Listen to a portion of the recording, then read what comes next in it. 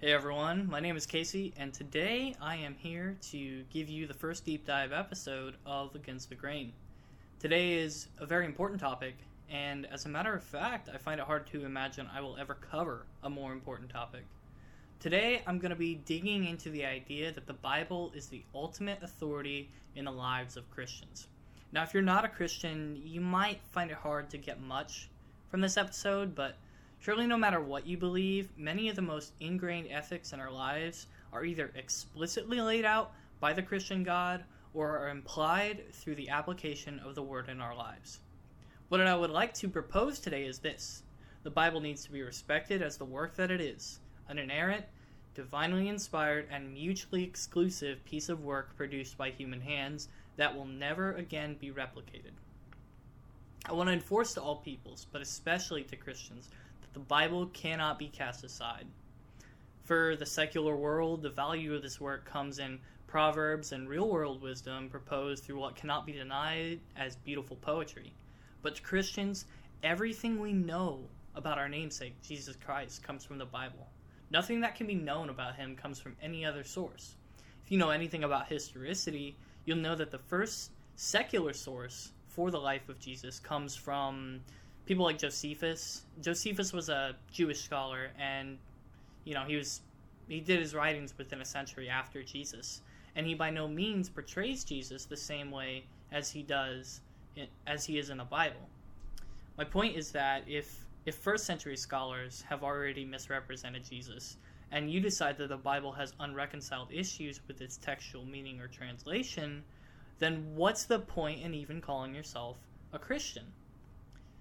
To me, I find it really heartbreaking how people will try to modernize Jesus to mean something either contradictory or just against what he died for.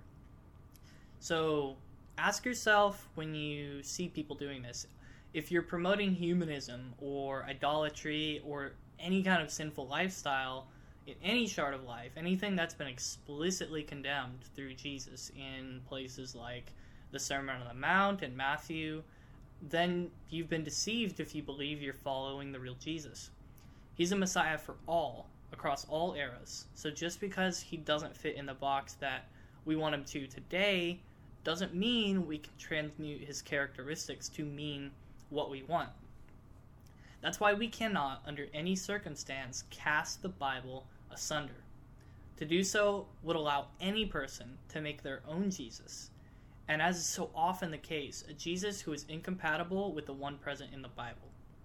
If we treat what Jesus taught as subjective, then he might as well have never existed, because what is he if not the indestructible Word of God? John 1:1 clearly says, "In the beginning was the Word, and the Word was with God, and the Word was God." Let's remind ourselves that the Bible is not just a Jewish historical document, but it is also the living embodiment of Jesus Christ. Everything he came to do was fulfilled through Scripture. It's basically an autobiography of the greatest man to ever live.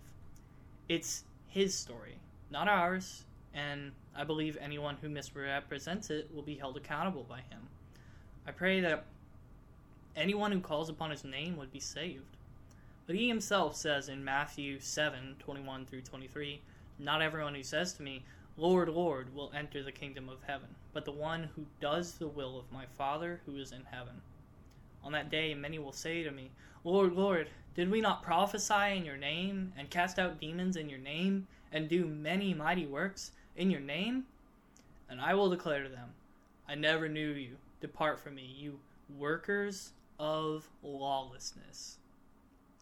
What I'm really getting at is, if you genuinely call upon Jesus when you do work, please, for your own sake and for the sake of others, make sure you're praying to the right Jesus. He's very real. He's very much God. And what should be known about him can be known plainly through the reading of his word. So, this is an argument I get from people close to me sometimes. How do we know that the Bible hasn't been manipulated over the years to serve some rogue agenda? Is the current work we read accurate to the originals? Is it trustworthy? The historical study of the Bible, and the life of Jesus for that matter, has been a captivating journey for generations.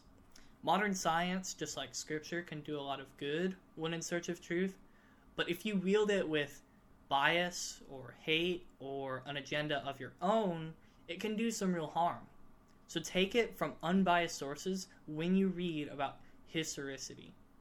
What I want to posit is that you can take the words of Paul literally, like in Corinthians and Colossians, where he says he and us alike are servants to Jesus and to the gospel.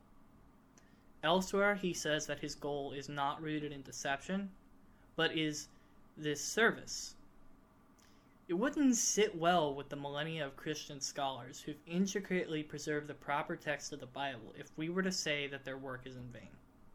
Our rejection of the understanding of the Bible is to say that we don't believe them.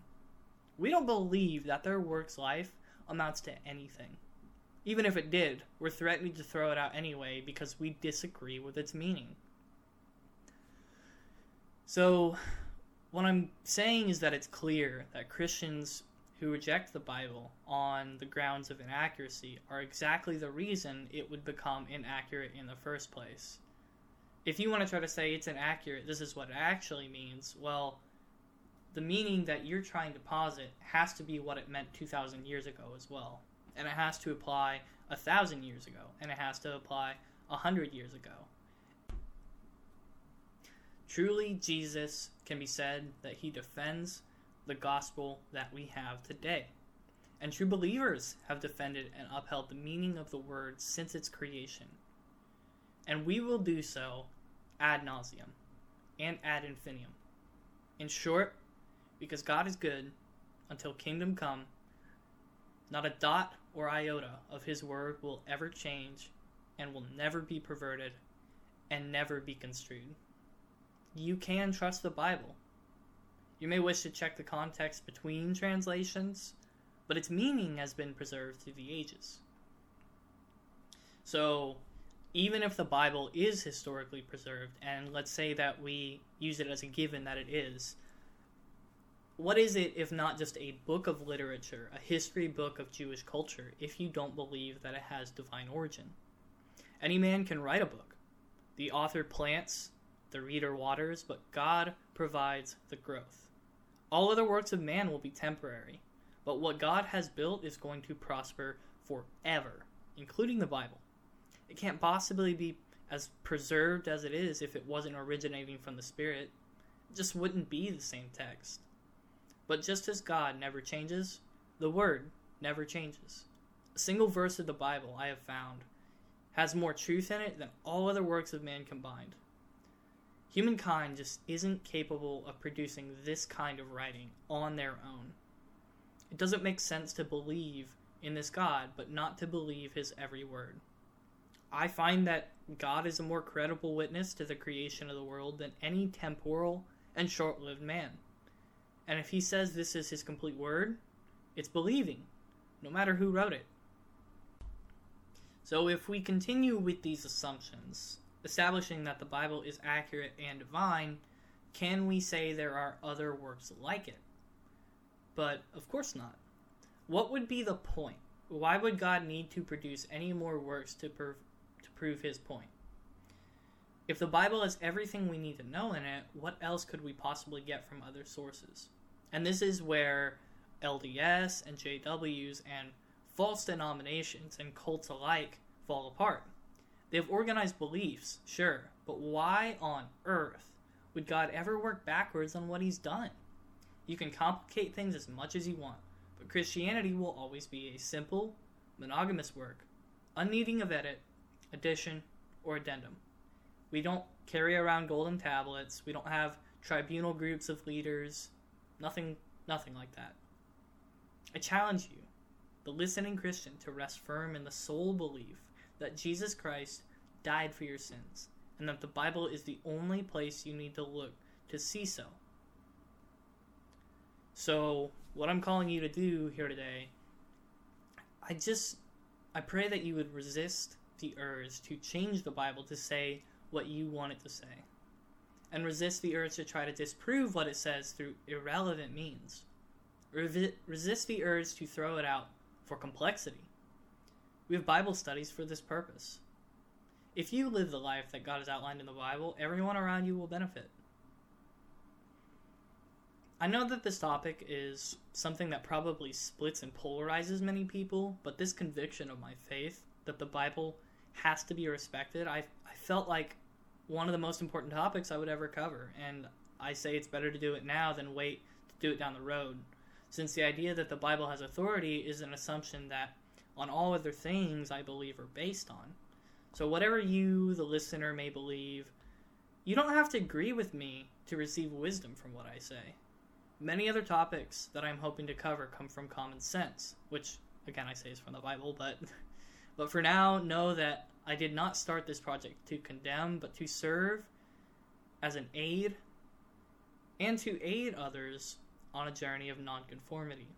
So, again, I thank you for lending me your time, and I pray that this serves a purpose in strengthening your faith or questioning what you've known. So thanks again, and I hope to speak to you again soon.